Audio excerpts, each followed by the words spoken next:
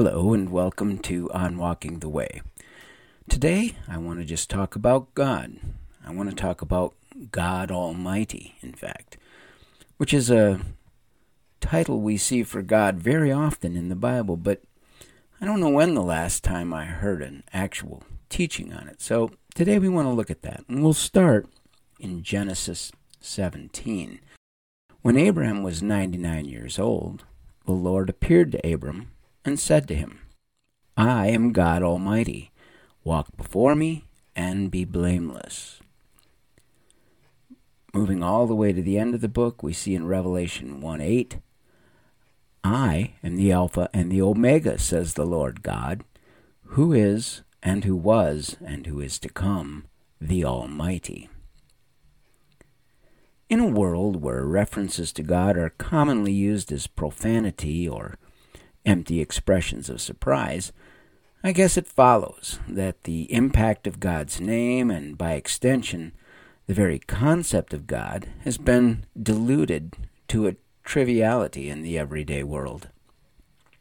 This, I suppose, is to be expected in the unbelieving world, but the Christian world should really know better.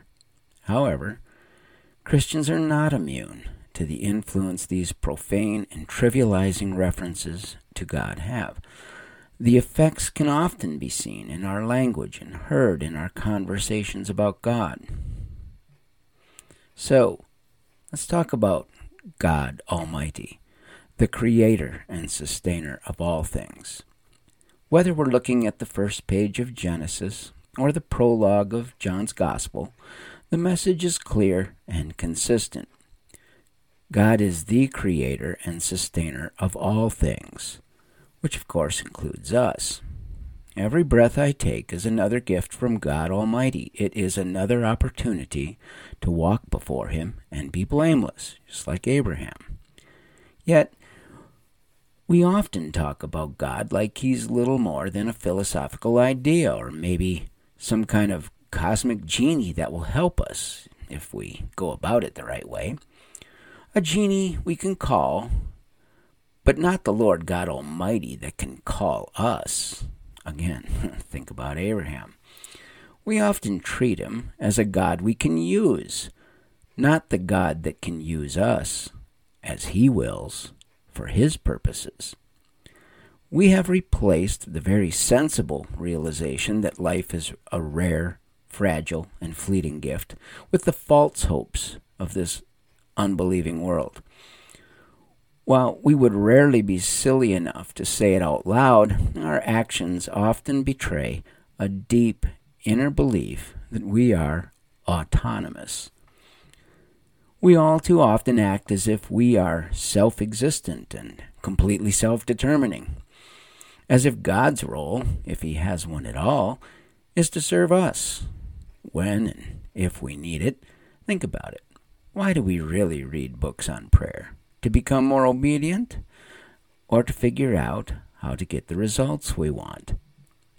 I have lived far too much of my life absorbed in this kind of delusional view of God, thinking of God as a helper rather than God Almighty, as someone I will see someday when I die, rather than the source of my life every moment of every day.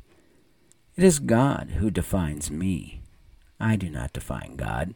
I could not define Him if I tried, because He's God Almighty, and I am just a man. I'm a man that He, through His grace, has allowed to live for the last 63 years, in spite of my ignorance and self-serving rebellion. I sometimes think it would be nice if we could physically see His sustaining presence in our lives, like if we were connected to Him by a long extension cord. Then I would remember not to unplug from Him. But then I think, wait a minute. His sustaining power is physically visible. We just misinterpret it or disregard it altogether because we prefer to imagine ourselves as our own sustainer and ultimately our own God. We prefer to think of ourselves as our own final authority. Sin is, and has always been, choosing our will over the will of God Almighty, and He allows this because He does not seem to be interested in forcing anyone to love or obey him. But our freedom does not make our use of this freedom any less consequential to our lives or the lives of those we influence. The choices are very real, and so are the consequences. God Almighty is above all. He is unchanging, all-powerful, and loving, and gracious, and patient. But he will not be mocked or ignored forever. We must all ultimately give an account to God, who is the Almighty. But just as God is almighty, Jesus is almighty. He is, in fact, the creator and master of life and death. Let's look at this from John 1. In the beginning was the Word, and the Word was with God, and the Word was God. He was in the beginning with God. All things were made through him, and without him was not anything made that was made. In him was life, and the life was the light of men. The light shines in the darkness, and the darkness has not overcome us. Later on in John's Gospel, we see Thomas, who had his doubts about Jesus' resurrection. When he finally does see him, when he finally does touch him, Thomas answered and says to Jesus, "My Lord and my God." Very significant words in the first century Judea. Matthew 28 tells us, Jesus came and said to them, "All authority in heaven and on earth has been given to me." And finally, when John has a vision of Jesus in Revelation, he says, "When I saw him, I fell at his feet as though dead. But he laid his right hand on me, saying, 'Fear not, I am the first and the last and the living one. I died, and behold, I'm alive forevermore, and I have the keys of death and Hades.'"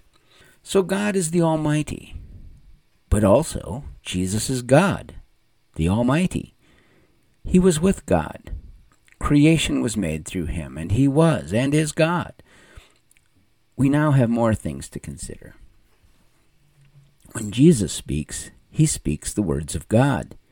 He is, in fact, the Word of God. So, how are we to respond to his word, to the Word?